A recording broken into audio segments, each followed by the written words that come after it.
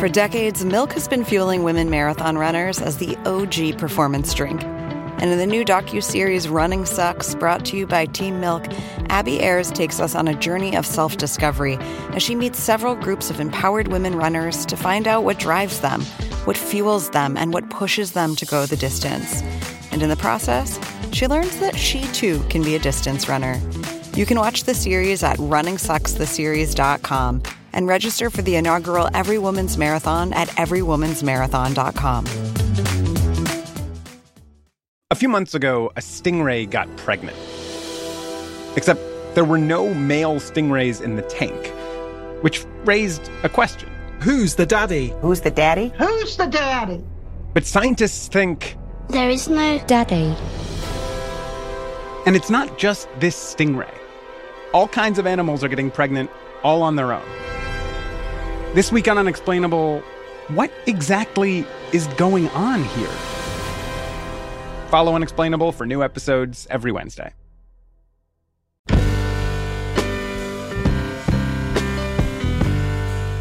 Hello, welcome to the Longform Podcast. I'm Aaron Lammer. I'm here with Max Linsky and Evan Ratliff. Hey, you guys. Hello. This is the rare real-time introduction, as in approximately 3 minutes I will be doing this interview with Thomas Morton, who was with Vice for a long time, originally Vice the magazine, and then some of their TV ventures.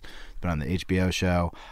He's someone whose writing I've liked for a while. I feel like one of the early stories when we were first starting Longform that we were both quite excited by was a story he wrote about simultaneously joining 3 different New York City cults. Sounds like something you and I would like. Yes. But he bubbled to my mind again because he published a story on Medium. So I'm just going to say I'm guessing that people who listen to the show will be aware of this. Jill Abramson, former editor of the New York Times, published a book called The Merchants of Truth. That's right. That is about 4 news organizations, but one of them is Vice. And in the Vice chapter, she tells the story through the lens of a young reporter named Thomas Morton. And I first came across this piece he wrote on Medium where he was basically like, this is like a cruel joke to see my life depicted that way. Also, I'm massively misquoted in this book. He said that in a much more entertaining way than I'm currently depicting it. And I was like, that's interesting, filing this away.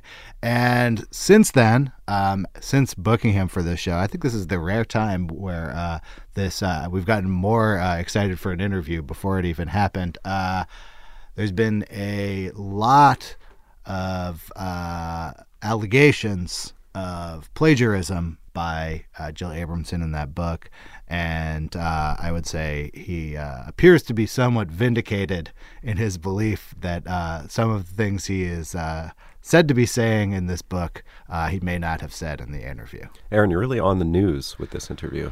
Look, we're only on the news about once every 3 years, and it's kind of like a comet that's circling a planet. We just, we can't miss 50 times a year. So we're on the news cycle this week, coming to you in real time here. Yeah, it's fun. None of us know what's going to happen, what this guy's going to say. Yeah. Do you guys have any questions you want me to ask him?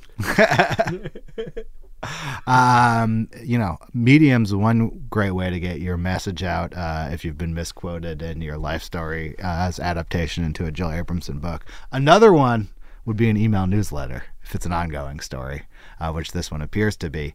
They make it really easy to start one that can grow as your list does. You don't even have to pay for it until a certain number of people sign up. So check them out. Thanks to MailChimp. MailChimp has a nice feature, too, where if you copy and paste from somewhere, it keeps the formatting. Ooh, Max. Maybe your spiciest appearance ever on this podcast. I feel like we don't actually have that feature. We don't really know how to be topical. They're real cold or just flaming hot. And here comes Aaron's guest, Thomas Morton.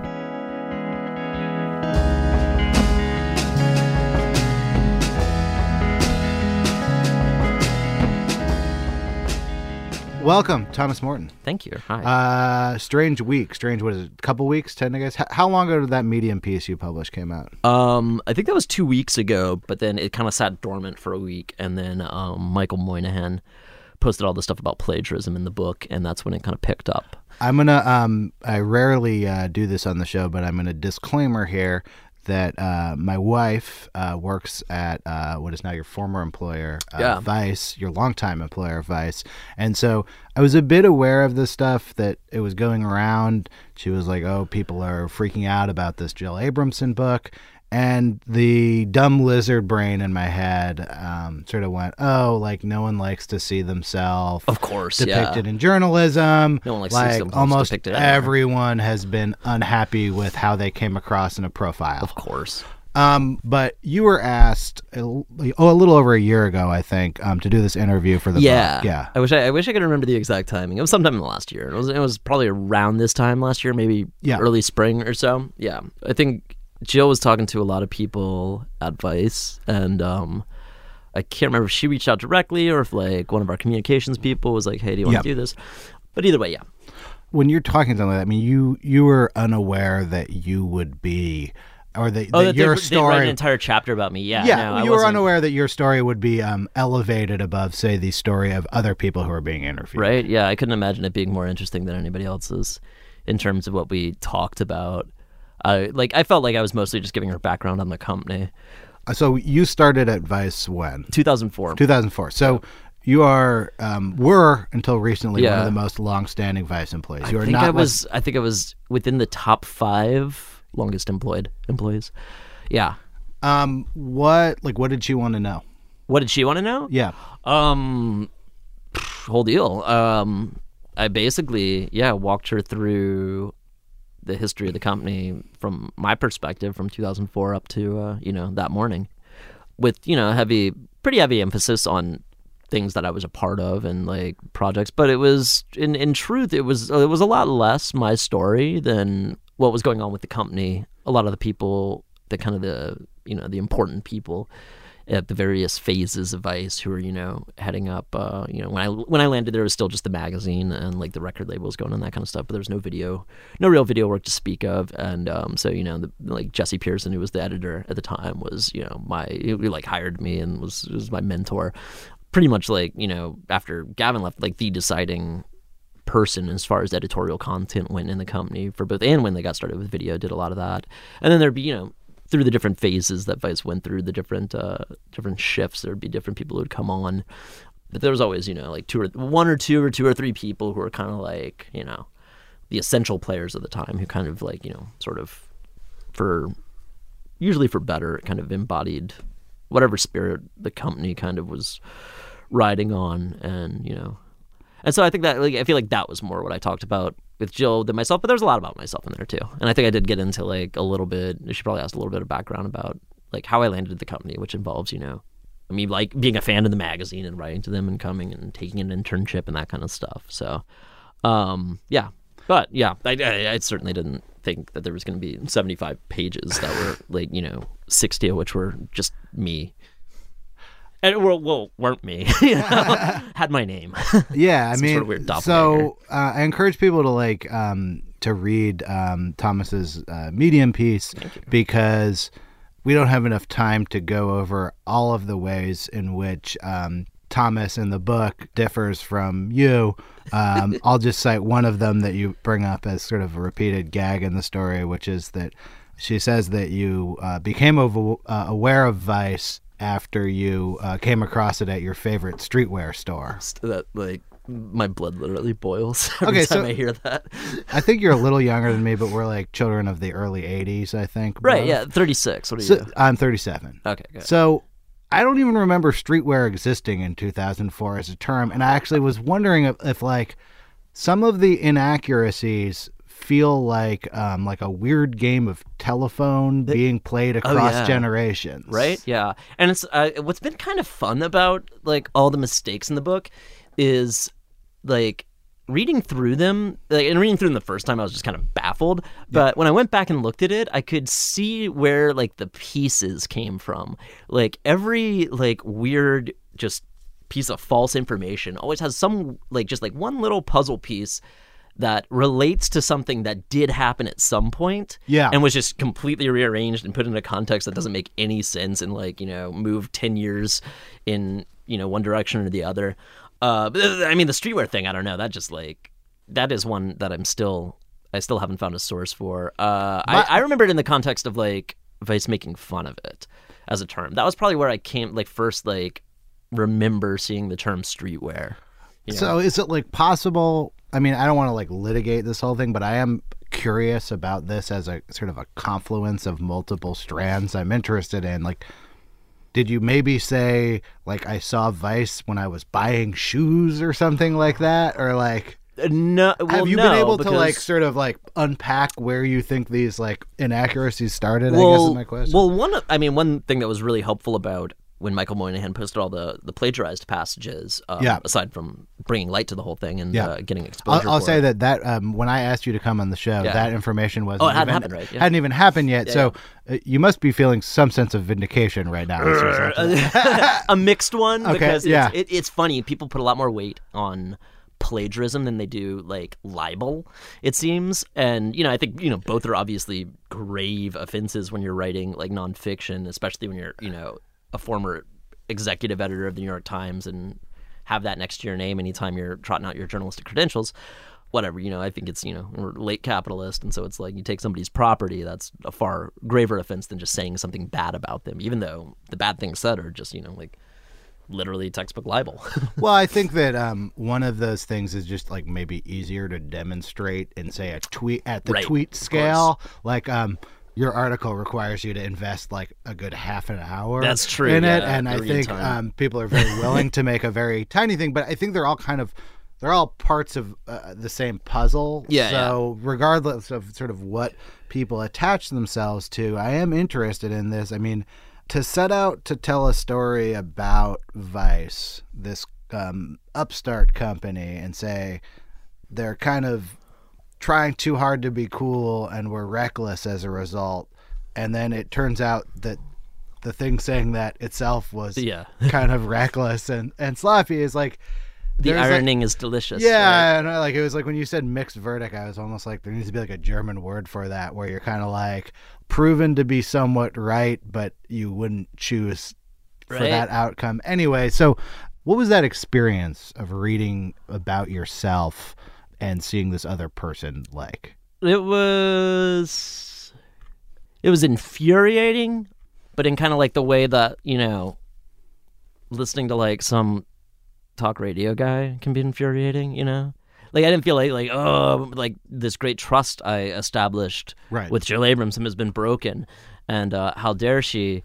But I did feel like how dare she? It was, you know, it was like, I mean, just the brazenness of it, like the flagrancy of the errors was, I mean, I'm still just kind of like gobsmacked by it. It's and it was funny too, because I was the way I found out about it was the review copy I got my hands on wasn't, you know, like wasn't sent to me or anything like that. Like I had a friend who was reviewing the book who texted me that, and he was like, "Hey, you're in this thing. Yeah, like there's a whole chapter about you." And I was like, "That's..." And at the time, because I'd had no communication from Jill Abramson or any of her people or Simon & Schuster or anything like that, I'd forgotten doing that interview. And for, you know, a good 20 minutes, I was sort of like, did she just make up everything about me? Like, did I ever even talk to this person? And I went back and I was like, all right, there's that. Am I a real person even?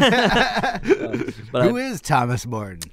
So it took, it was a long process, because I had to go back and dig up whatever email I had relating to that and remember what I'd talked to her about and that kind of stuff. And then, you know, I went through the book a couple times. It wasn't very dramatic. It was just kind of like this slowly escalating, like, are you fucking kidding me?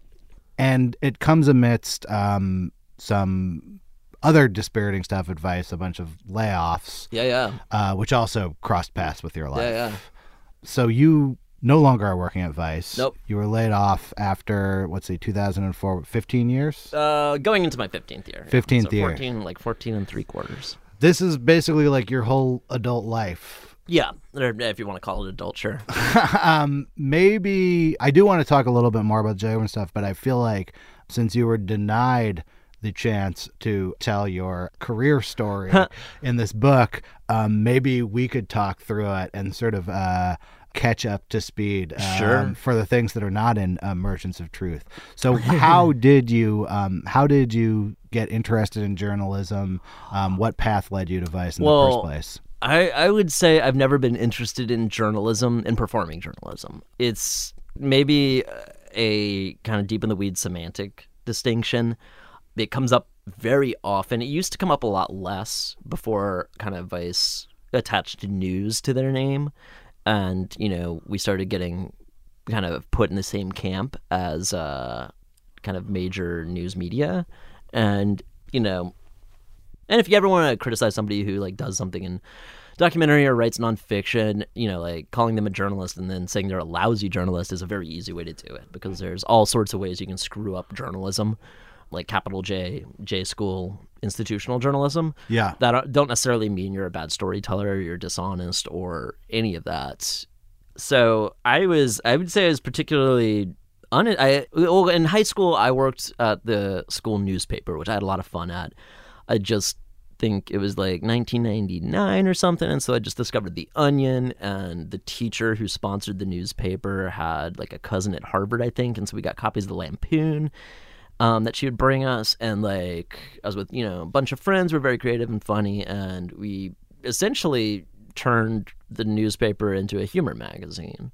Roughly. It's funny how college or high school media often is either extremely serious or extremely unserious. Yeah. It's very rarely tiptoeing between those lines. No, it's true. And we had two camps in the school newspaper. There was the 5 or 6 kids who wanted to win awards and go out and break stories, and they were on their way to Columbia Journalism School or Missouri or wherever.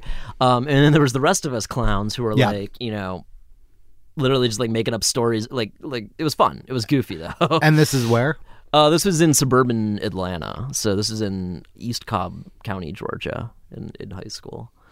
And where did that lead you? To the principal's office a few times. I don't know that it spiritually connected with later stuff, but it didn't that paper didn't get me anywhere. But I went to NYU for college, and I was doing an English degree. I decided that pretty early on, and I was dabbling in kind of doing a second degree or minoring or whatever in journalism, and I took the very basic classes like reporting 1 and things like that, and I realized immediately it was just not for me. It was a bad fit. I didn't like any of it. I didn't like their approach to writing. I didn't like their approach to storytelling. I didn't like their approach to how you treated subjects, which I felt was there was a sense of superiority that it felt like they were trying to directly instill in 18-year-old kids. As I learned more and more about the ethics that they were teaching, I came to a sense that by and large, most of them were not directed towards, improving the veracity of stories or, ensuring the integrity of story, like the reporters or storytellers, and that a lot of them were to cover the bases of the people with money, the publishers, the people putting out the media and things like that. And they were often things that worked to the detriment of reporters. There's, I think, a classic rule where it's, you're not supposed to exchange gifts down to the hard level, never buy a subject coffee or never let them buy you coffee. And the reasoning being, supposedly, it's well, then you can't tell, if they're just saying what you want them to say or whatever. And it's well, a reporter can tell that. A good one can, And if somebody's willing to change their complete story for a cup of coffee, for $1.50, a cup of brown water, that's a really bad subject. And you shouldn't be talking to them in the first place. But the real reason that rule exists, as it does, for police and stuff like that, is that in the event that somebody wants to get you in trouble, wants to call you out and try to discredit your story, that would be an embarrassment to your editor and your publisher and those kind of things. And it's you're playing it safe on their behalf. It's, in the event of this, some sort of coffee gate, it would be very easy for a reporter to just say, I believe this guy, what he told me. It doesn't matter that I picked up a bill for a cup of coffee or, a beer or a pizza or something like that. I would stand behind it and da-da-da-da. But when you get into an institutional level... Let me just push back there against 18-year-old Thomas Morton. This is also 37-year-old Thomas NYU freshman. So you would agree that the coffee cup... There's no way you're going to deeply manipulate a story with a cup of coffee. Yeah. But if you heard, I paid this source $10,000, it would be a course. major flag. And I think a lot of like where these sort of like capital journalism with a J sort of laws and regulations come down is almost like people can't have. It's sort of like when you're pregnant. You're not like America tells you don't drink anything. Right. Actually, you can drink like a glass of red wine. Yeah. People do it in You can live France. your life, yeah. But I almost feel like the FDA is sort of right where they're like, Americans can't handle this shit. What are you joking? Like, we're not going to be able to thread the needle on this. Just don't drink. Like, people are going to drink a six-pack if But you I think let that's them. a bad attitude to take towards people, especially like, I mean, the FDA and Americans and pregnancy, something where you could, damage another person's life. Like, It's slightly different than reporting. It's a great idea to be, to play it super safe on Right. that. But I don't feel like the benefits of playing it super safe in reporting and storytelling, I feel like can really hinder. I mean, storytelling in its basis, reporting in its basis on a person-to-person level with subjects is human interaction. Right. You're supposed to go to people and talk to them and ask them questions and learn things from them. And in the course of doing that, like, suddenly shutting off and being like, oh, I can't take, oh, you got me coffee. Oh, I cannot touch this. Right. Like, is a really kind of alienating behavior to partake in and can really be very off-putting too. Right. And so, yeah, naturally there's like, I feel like the degrees make perfect sense. And I think you definitely could sway somebody to say something for you for a few $100s or a few $1,000s. But that's like, you're not doing proper reporting at that point. You're not doing proper storytelling, and it's not even a matter of what degree it was at. I just think that the rules are there to protect the paper, and at the end of the day, to protect the publisher. It doesn't help you write the story.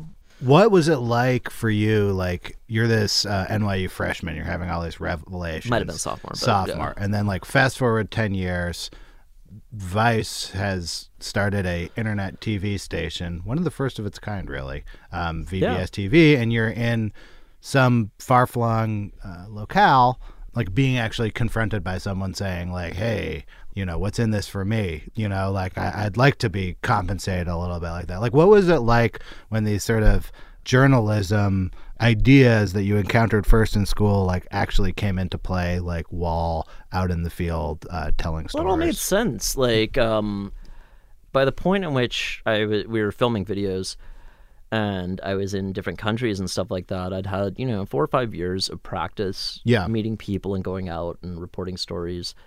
The video work we did, one of the things I'm really grateful for is there was no, like, I've never been trained in broadcast anything, in broadcast reporting, in documentary filmmaking, anything of that nature. Like, we're really, like, at least I was really, like, left to my own devices to, like, figure that stuff out on the ground. And it was a lot of fun, first and foremost. And with that fun came a lot of, like, really quick understanding of what works and what doesn't, what rules are good and are there for a reason, and what rules are just, kind of stentorian bullshit that has just been passed down for generations and are the rules because they're the rules. And compensation's an interesting one because, especially when you're filming somebody, if you're, interrupting their working life and, like, taking time away from them and, like, getting them to, take you places and travel somewhere like that, you can be putting somebody you can be making someone go out of pocket for fairly decent expenses. And especially if you're, dealing with somebody who's not of incredible means to begin with, it can be a burden.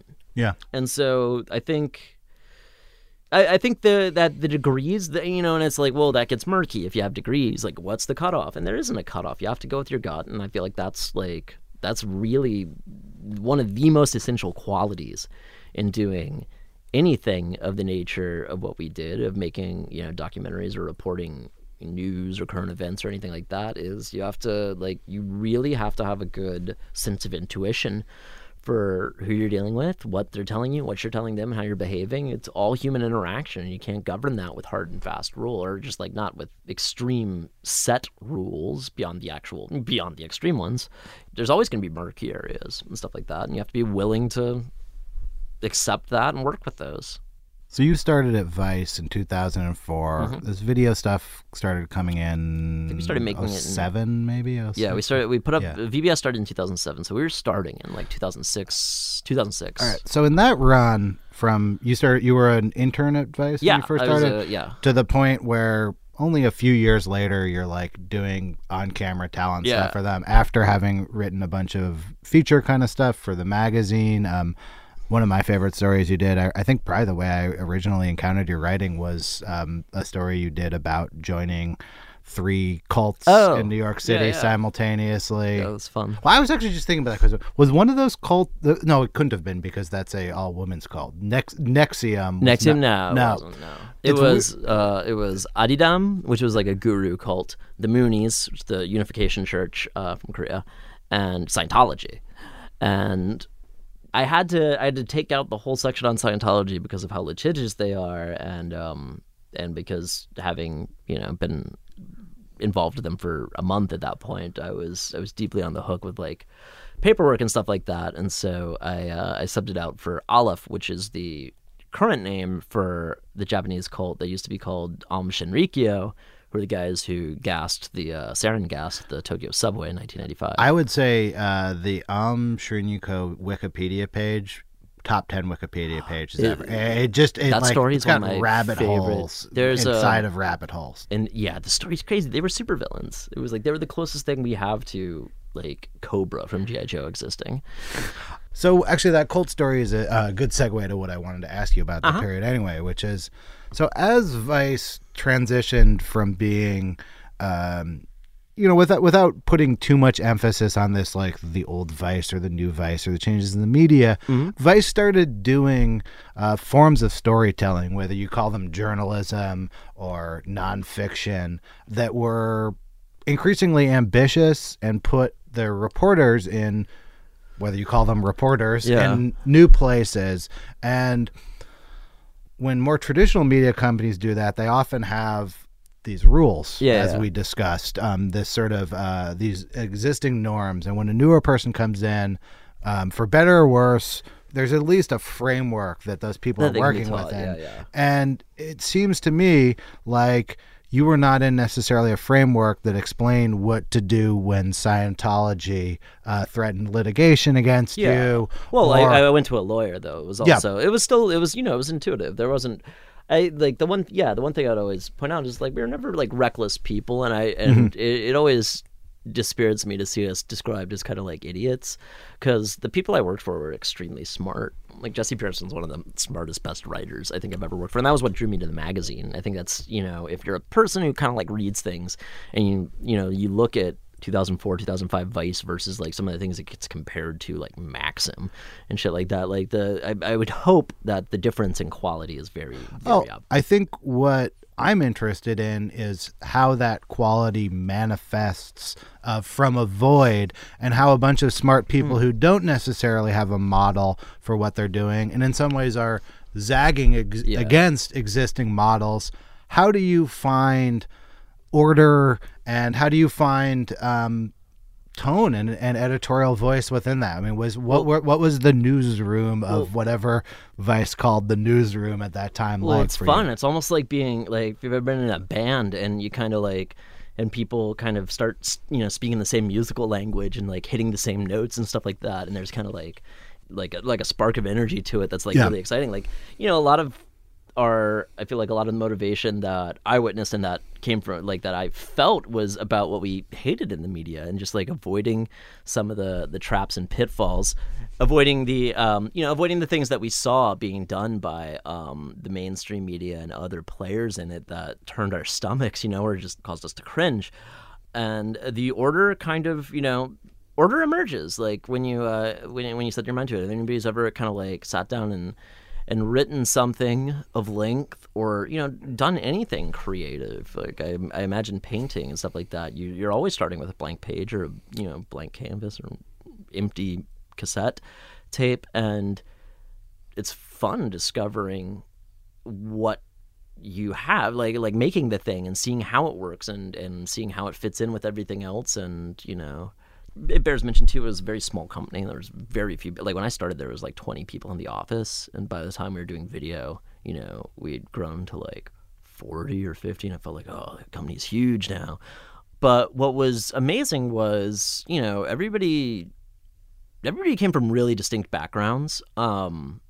a lot of us had been involved in some way, kind of in the orbit of, the punk scene, wherever we'd come from, or just like the music scene or indie. Like I was never like a punk, but I was really into like indie rock and shit like that. And so, for better or worse, like the underground music and culture scene in whatever town we were from. And there was kind of we all had a shared vocabulary of kind of cultural artifacts and of music and cinema and stuff like that. And we all had a shared sense of humor.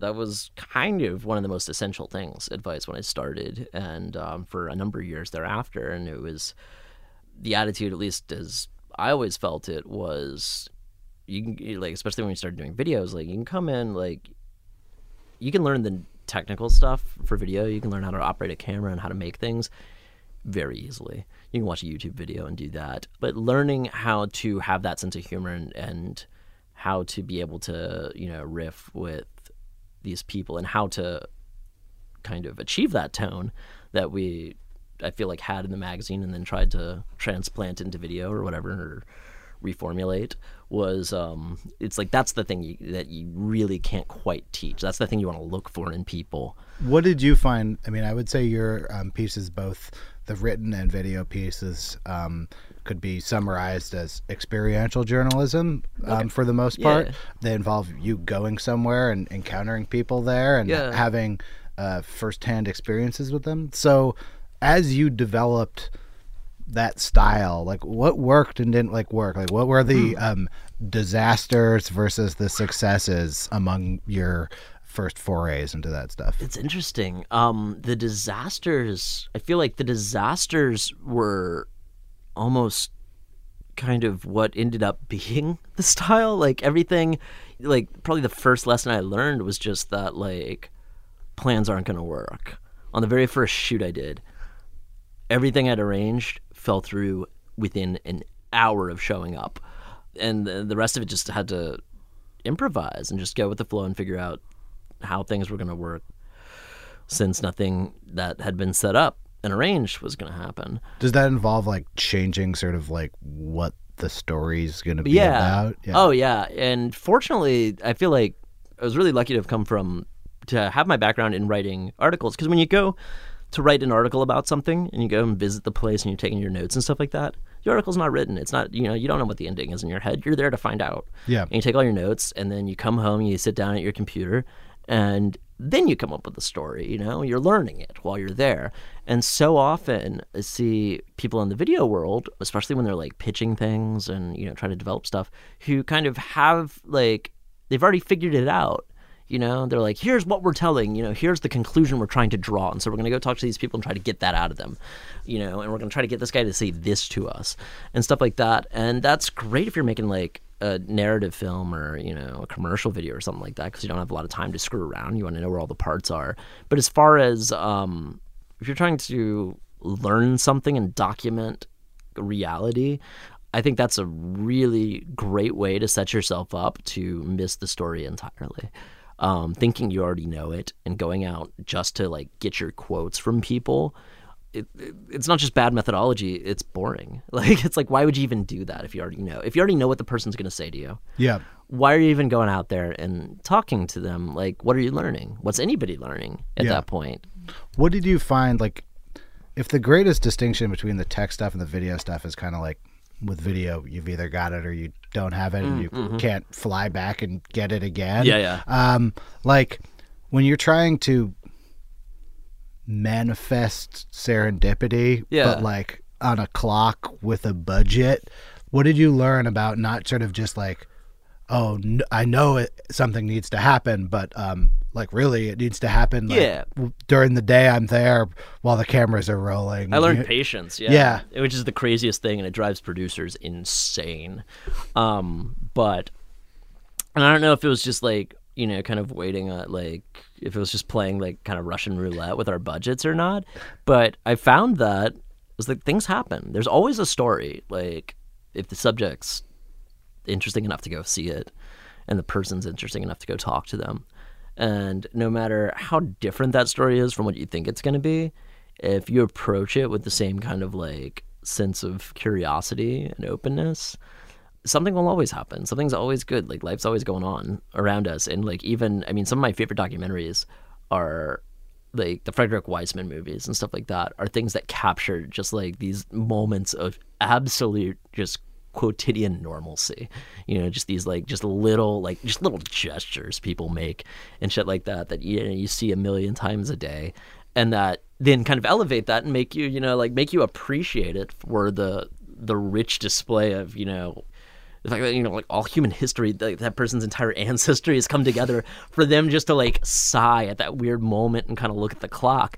Like there's something great about all that shit, and it's kind of a matter, it's less a matter of waiting for serendipity to happen than seeing where it's already happening. Like noticing what's going on around you that is worth filming, because almost everything is, or there always is something that is worth filming. I feel like, and you can try to force it to happen, and sometimes it'll work, and sometimes it won't, and sometimes it'll look really corny, and sometimes you'll get away with it. But if you let it happen, I feel like it comes across. People notice it. Like without a cast of professional actors who are like Edward Norton grade good, like you can't fake regular human casual interaction. Like it's that is a thing that just like immediately comes across as it doesn't cross the valley of the uncanny if you're trying to fudge it. When you think about that sense of human interaction, I would say that the style during most of Vice's history has always been to put a host, to put an eye into the story. I remember you did a story. I want to say this is for the Vice show on HBO, I think, where you went to I believe it was a cancer clinic that treats cancer patients by having them smoke.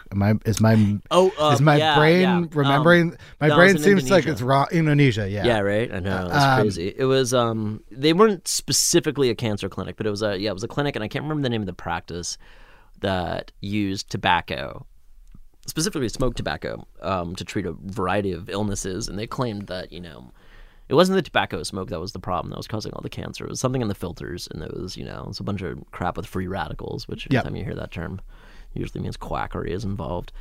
And they were, so they developed these, new filters that you put on your cigarettes, and those were supposed to, help get rid of your acne and cure your cancer and fix your hepatitis and all that jazz.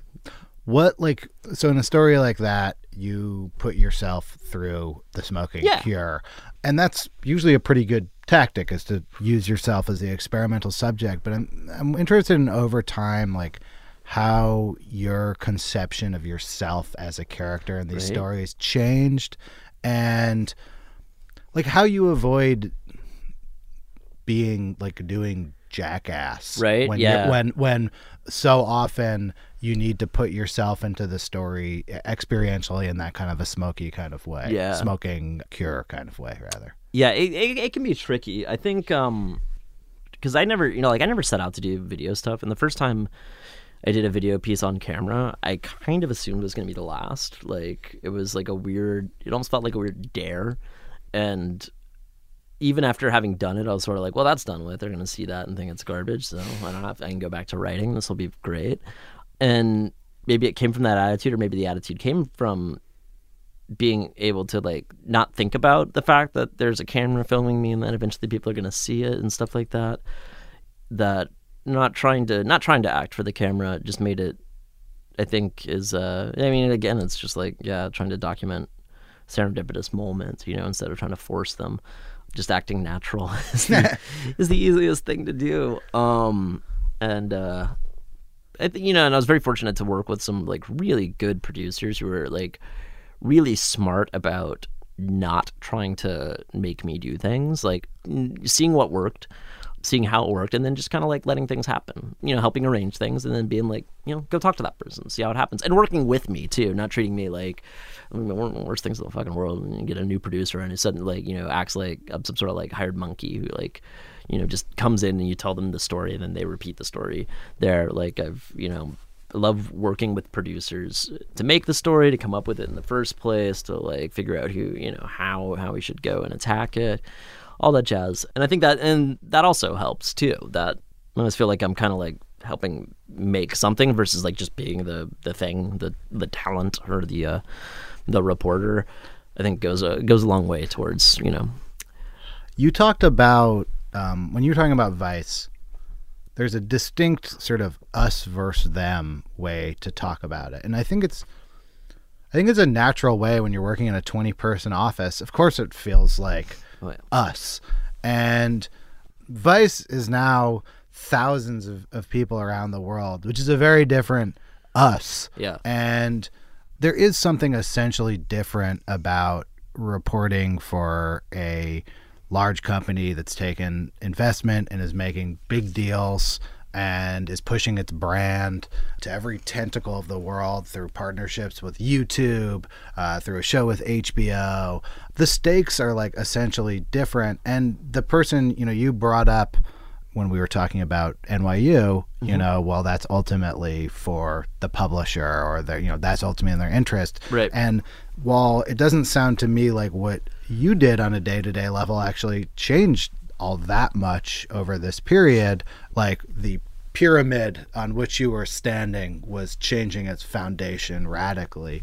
I'm wondering if you could comment about that, about being a part of something larger that was once 1/20th and is now 1,000th and has all of these different connotations. Did that change your experience at all or your reporting at all? It didn't change the reporting. It didn't change how I went into the field. It was something I kind of kept in the back of my mind to not allow it to creep into my thinking and to how I operated and how, I worked with the different teams I worked with and making things. And for quite a number of years, I was very fortunate to be given kind of a large amount of leeway to do things how I thought they should be done and how, in a manner that kind of reflected the old sensibility that had worked. There was a shift that, kind of gradually happened and that I had to kind of gradually accept, where at a point in like 2005 or 6, I knew everybody who worked at the company, and I'd go out drinking with them. I was friends with them, and I knew everything that came out. Like I knew every article. Sometimes like in the magazine, like I was the second to last. Jesse was the last. I was the second to last kind of like copy editor. I'd put in all the changes. I'd, fix all the errors I caught. And God, I just got just remembered things. But I'd see everything that came out there and to a degree could even have a say in it, in what we had done. And I felt when I'd go out and leave the office and run into people who'd have, who'd complain or criticize a piece, something like that, I felt both compelled and capable of defending it because I feel like I could, at that time, I was so intimately involved with every little thing that I could stand up for everything the company produced. I could testify to its intentions, to who the creator was, what the context of it was. Like I could, try to correct people in their thinking about why things had done and what had happened. And that was true even of the business deals too, or like getting involved with Viacom and stuff like that. And that was always, whenever news of that nature broke, it was always like, oh, Vice got bought by somebody and now they're owned by Viacom and now they're owned by, Murdoch and now they're owned by A&E and all that shit. And I felt very strongly about, because I felt that, all that shit reflected very heavily on me too, because I was one of, the 20, 30, 40 people who were working there, that it was in my interest to defend that and stand up for it, and also to live up to the expectations of everybody else and the quality of content we were putting out. And over time, I had to kind of let go. We were making, putting up 20, 30, 50 posts a day, and everybody's out there making video. It can't be, obviously it can't be responsible in any way for kind of the decision making that's going on in any of those projects and what they look like when they come out. And I can't let it get to me that it's well, that's not really something, it's I wouldn't have approached the story that way, and I don't that's a bad joke. I don't think I would have shot that. It's there's going to be stuff out there that I'm not as jazzed about, and the business deals are going to escape me, and I'm not going to understand, exactly why we're doing certain things or why there's a new wing of the company or why this deal was being done. But yeah, all I can do is basically defend my little fiefdom and just make sure that doesn't change how I work and, how I tell stories, how my team approaches telling stories when I'm working with, make sure that doesn't creep into wherever I am. The fiefdoms thing is interesting. I mean, you're not the only writer who sat there who, like, the story that immediately came to my mind when you started talking about that is I remember reading, after defending Vice, just because I'm sort of a defender of everything in a weird way, Yeah. but, you know, someone complaining about, like, a noisy article that was like, why Jimi Hendrix is overrated or something. Yeah. And I can understand that anyone who is involved in storytelling just doesn't want their stuff sitting next to that on the shelf. It's not because that's immoral or unethical. It's weird. It's like people would almost think that the most offensive thing is like bad journalism, but to me it's actually like just like cheap content farming is really it's really where you don't want to sit. And I feel like it can feel a little bit like a contradiction where it's like, I want people to have resources to go to Indonesia to visit a quack clinic, but the modern economics dictate that one why Jimi Hendrix was overrated article is necessary. It's actually not one, it's like 10,000 is necessary to send you there. All of those things, even when you try to stay in your fiefdom is like right next to the like Jimi Hendrix is overrated fiefdom. Well, it's and even as late as like, you know, in the last year, seeing stuff like that, like my instantaneous response is always like, crap, are we really saying that? As if somehow I'm involved with it, you know? And, you know, and then I'll run into people on the field and they'll be like, well, why'd you say that thing about, you know, why'd you say that thing about Cardi B? And I'm like, I didn't say that. Like, what the hell are you talking about? Like, that's a totally different person. For a company of 5,000 people, like, are you really going to hold me accountable for a blog post you read 5 years ago by somebody who doesn't even work there anymore? You know, like, it's a ridiculous standard for other people to hold somebody to.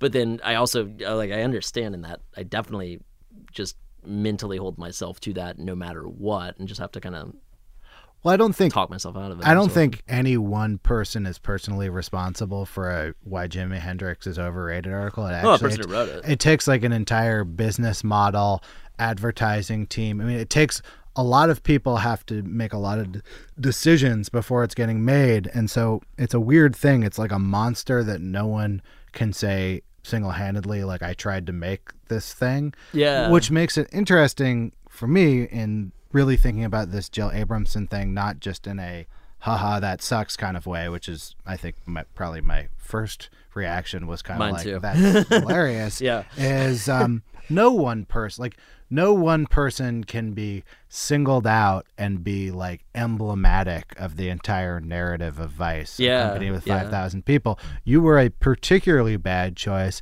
but I don't really think that if anyone ends up being the face of that section of the book, it really is quite fair. In a way, it feels like, and this is also, of course, a microcosm for the whole thing, like the employees become a pawn in a larger game. That's sure. And I wonder, like, how that feels. That you're so in does some the way, boss, though, too. Yeah.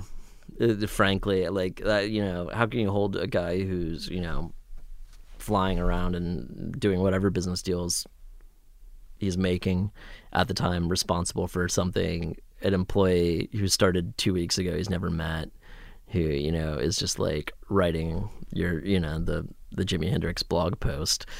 It's, you know, it's his company. Of course he should, you know, how wouldn't he be responsible for what his company puts out? But it's like, yeah, there's 5,000 people and there's different countries. And I feel like hopefully there's a good faith kind of argument that everybody's just trying to do their best thing, but I'm sure there's some screw ups, you know?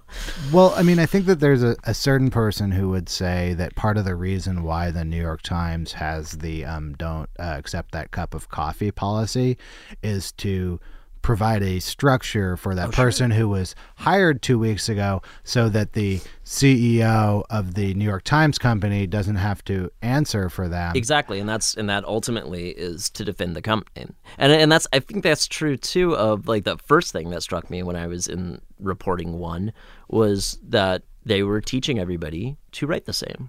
And that's newspaper journalism. That's the model at its barest level. Like you flatten anybody's individual writing style, any of their like choices they would make in writing, and you tell them exactly what information goes where.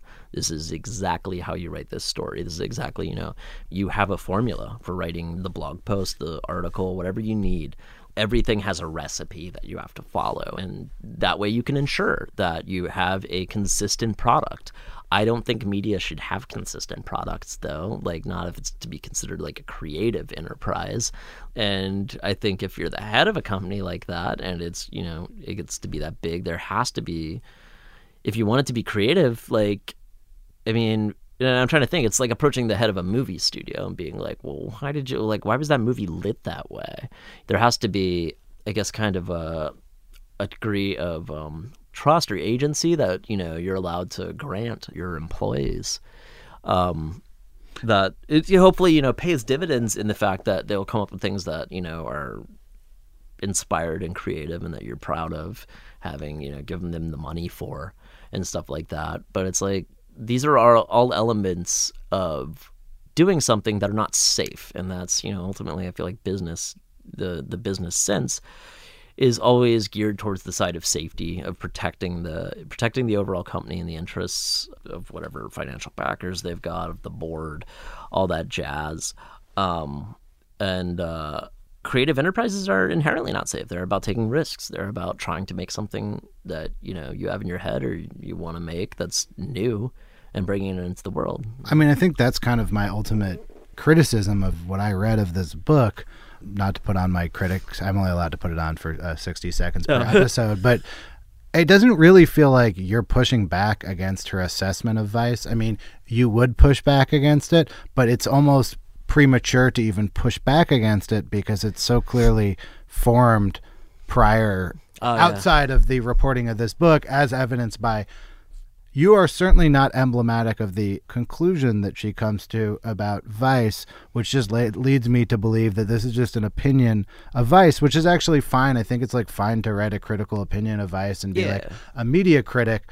It feels weird to like bring a real person's real life into that enterprise. And then to rearrange and fabricate the details of it to suit that opinion. Yeah. To fit your bias. Yeah, the whole thing's just ugly. And it was I think I said in the Medium piece too, it was like, if her conclusion is that, Vice does things in a kind of unprofessional amateur sort of way, like you could have easily made that point in a different manner without having to stray from the truth, you know?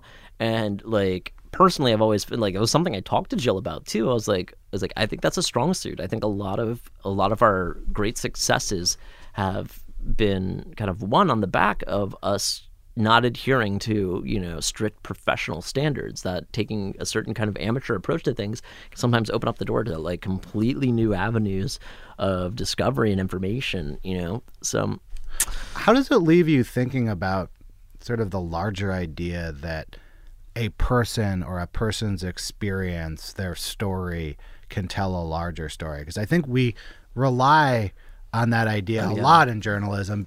And you've now had your human experience over the last 15 years turned into a book. And on one level, I think we can just sort of almost discard this because we know this was not your actual human experience. Right. But there's a different book where she might have written about your actual human experience and used your actual human experience maybe to tell a more subtle or fully rounded story about Vice, but you still would be the pawn in that story. Well, and people have done that, and people have done that very successfully, and not just in nonfiction. I mean, that's what novels are about when they're good, you know.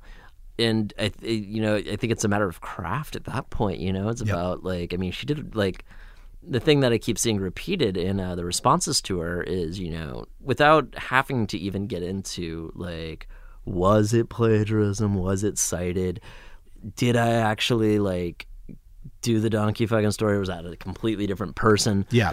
Which it was. Without even getting into all that stuff, it was just sloppy. There was something very, very sloppy and unfocused and careless about the way she addressed this. And I think, if you're not invested enough to do a good job with things, and it shows in your output that you're just you're apathetic about your subjects, or just because the negativity, the hit job nature of it was like one of the things that like, and I cannot believe like this is the hill Abramson's trying to die on, like that she's like stood her ground and been like, and directly lied and said like, oh, Vice was given plenty of a chance to review the material and like look it over, and it's like nobody I've talked to got any opportunity before, just like unless she's referring to the fact that they sent out galleys, like that does not meet the standards of like being allowed to review the text. Like, I mean, I guess like if you're talking about writing a review, but like it's just false. And we, like I debated when I'd read it and I'd kind of started logging the errors and I was writing the piece. I was like, well, do I send this to Simon & Schuster? Do I put this up before the book goes out and maybe they'll change things? Or, do I wait and there's a hard copy and then I can get them, Yeah. And I was like, no. I was like, I want it to go up. I don't want this to be on the record. Like that's, and I definitely don't want to like, I understand the economics of, publishing a book and then having to pulp it or something like that. And that's crazy. I wouldn't wish that on anybody. So I'm not going to just like sit on this until I can be like, haha. I kind of hoped they would retract it, And at first, when it was just like a few casual errors, when it was like the first, I can't remember the name of the reporter who first said that she'd been described by Jill with all these details wrong, and it was it was like 5 or 6 details, and including like, her gender identity, including her gender. Yeah, it's a big one. No joke. Well, to me, it was including the color of her shoes. It was just like, why?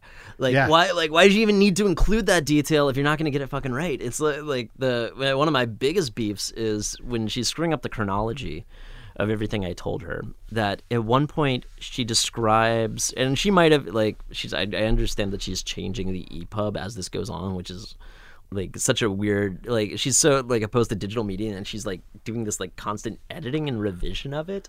She's a left even though Pablo it's fan. a book, like oof. I mean, the whole thing's just mind-boggling. But there was at one point she had described, I think it was 2 or 3 different shoots of mine, and she'd gotten them very much out of order.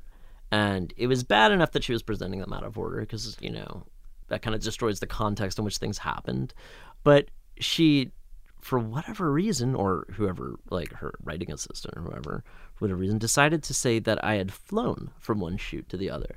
And so I took a flight from a shoot in 2011 to a shoot in 2013. And from there, I got on a plane and went to 2009. I was like, why did I have to fly? Right. Like, why was that even necessary? Like what a weird, Well, it's interesting also because, I mean, the ending of the story has got, like, you having been dumped or broken up with your girlfriend and you're, like, sick. And I'm sleeping on someone's couch. On someone's couch. And Shane Smith, the CEO, is accepting a fancy journalism award, I think. Yeah. Which is... Everybody's laughing with their champagne glasses. I've defended Aaron Sorkin for doing, like, the same thing with the Facebook story. And I mean, that is what a good writer does. You know what I mean? That is what a good... fiction writer does, is make all the strands tie together and all of the themes have been put into a perfect braid that ends in a final scene. But life is so much messier than that, and when we start sort of playing with those dynamics in nonfiction, you kind of like lose all of the appeal of nonfiction. Like, I don't even have a particular interest in reading this book because like I know a lot about these new and old media companies. I've talked to a lot of people who've worked at them, and it's like, well, if I don't feel like there's like that connective tissue of truthiness, when it doesn't feel real, it's hard for me to invest emotionally in the life of Thomas Morton. No kidding, right? So where do you go from here? What have you started thinking about the next act of your life? Oh, for sure, yeah. There's a lot of stuff I wanted to work on in the last year that I didn't get a chance to for various reasons. And so I'm excited to kind of be able to go find places and people with whom to do that. I use an index card system to kind of organize my thoughts and ideas, and I have a lot. I have a lot of index cards. It's a big stack. A lot, yeah. I feel like if this was like the crappy movie version, you'd go home right now and the index cards would be like sitting next to your windowsill and a strong wind would just blow them all away. Yeah. Be like, it's all gone. I've got this green box I keep them in, so that doesn't happen. Okay, Yeah. safe. And a beautiful. I have a paperweight that my girlfriend bought me that is an actual. It actually works as a paperweight. I'm looking forward to doing a lot more writing. I'd gotten because by the like 2 years ago when I was making the TV show.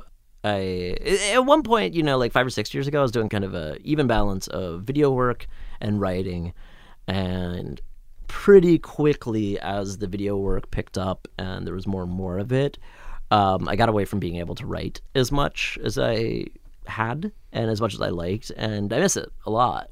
I deeply enjoyed, as big a pain in the ass as it was putting together this whole Medium thing to respond to the Jill Abramson book.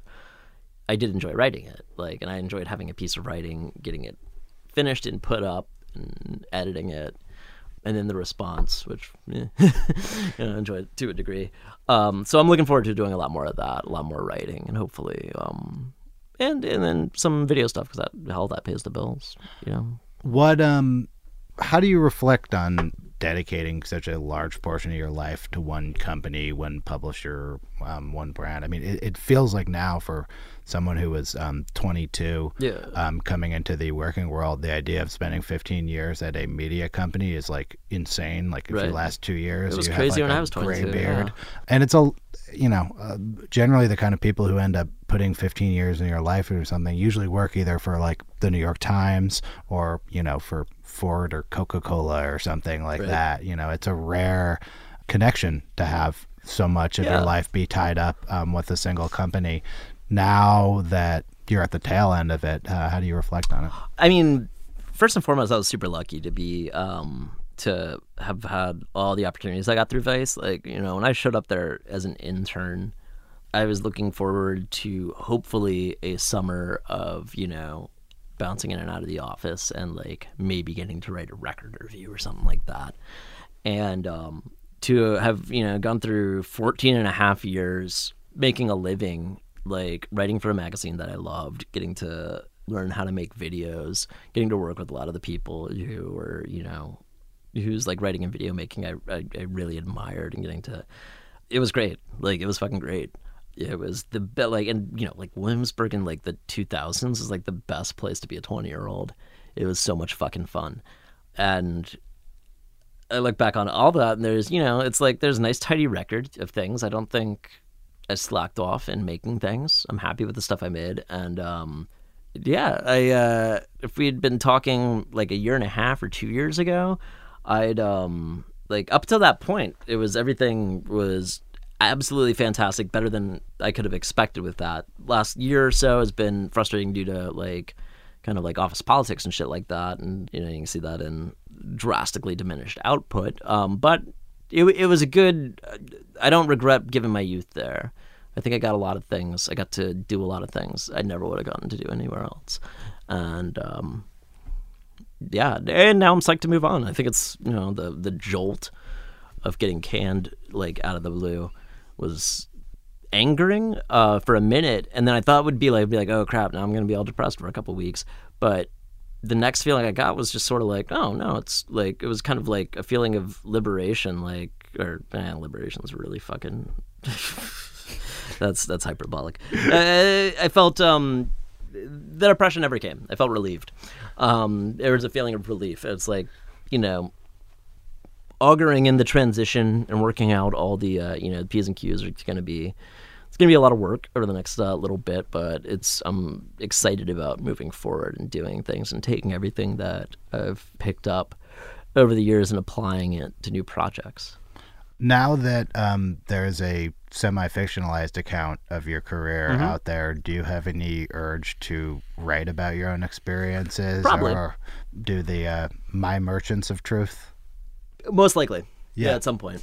Fuck knows if it's going to be in the next 5 years or when I'm 70 and about to die. All right, well, this show's been running for over 6 years, so we have a good chance of making it till you're 70. So will you come back on and tell me about it when the time comes? Yeah, of course. All right, thank you very much for this interview. If we can fit my hospital bed through that door. Thanks. Yeah, thank you.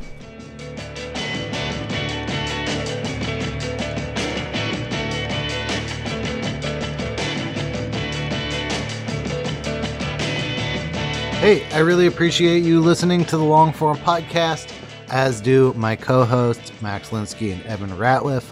Our editor is Janelle Pfeiffer. Our intern is Tyler McCloskey. We are brought to you through the generous support of people like MailChimp.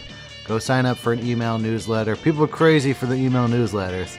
And of course, thanks to Thomas Morton for coming in and doing this on the news cycle. We like to hit it at least once per year. We'll see you next week.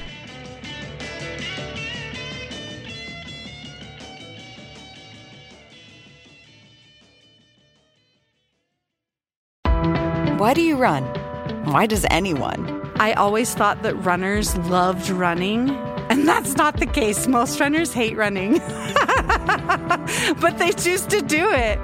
In the new docuseries Running Sucks, brought to you by Teen Milk, Abby Ayers learns why women runners everywhere are driven to go the distance. It really is about taking my power back and proving myself wrong. Teen Milk is about fueling women's performance and helping them along their marathon journeys.